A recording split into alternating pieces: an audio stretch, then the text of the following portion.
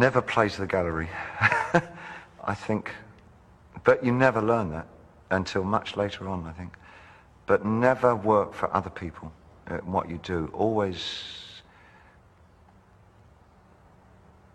remember that the reason that you initially started working was that there was something inside yourself that you felt that if you could manifest it in some way, you would understand more about yourself and how you coexist with the rest of society.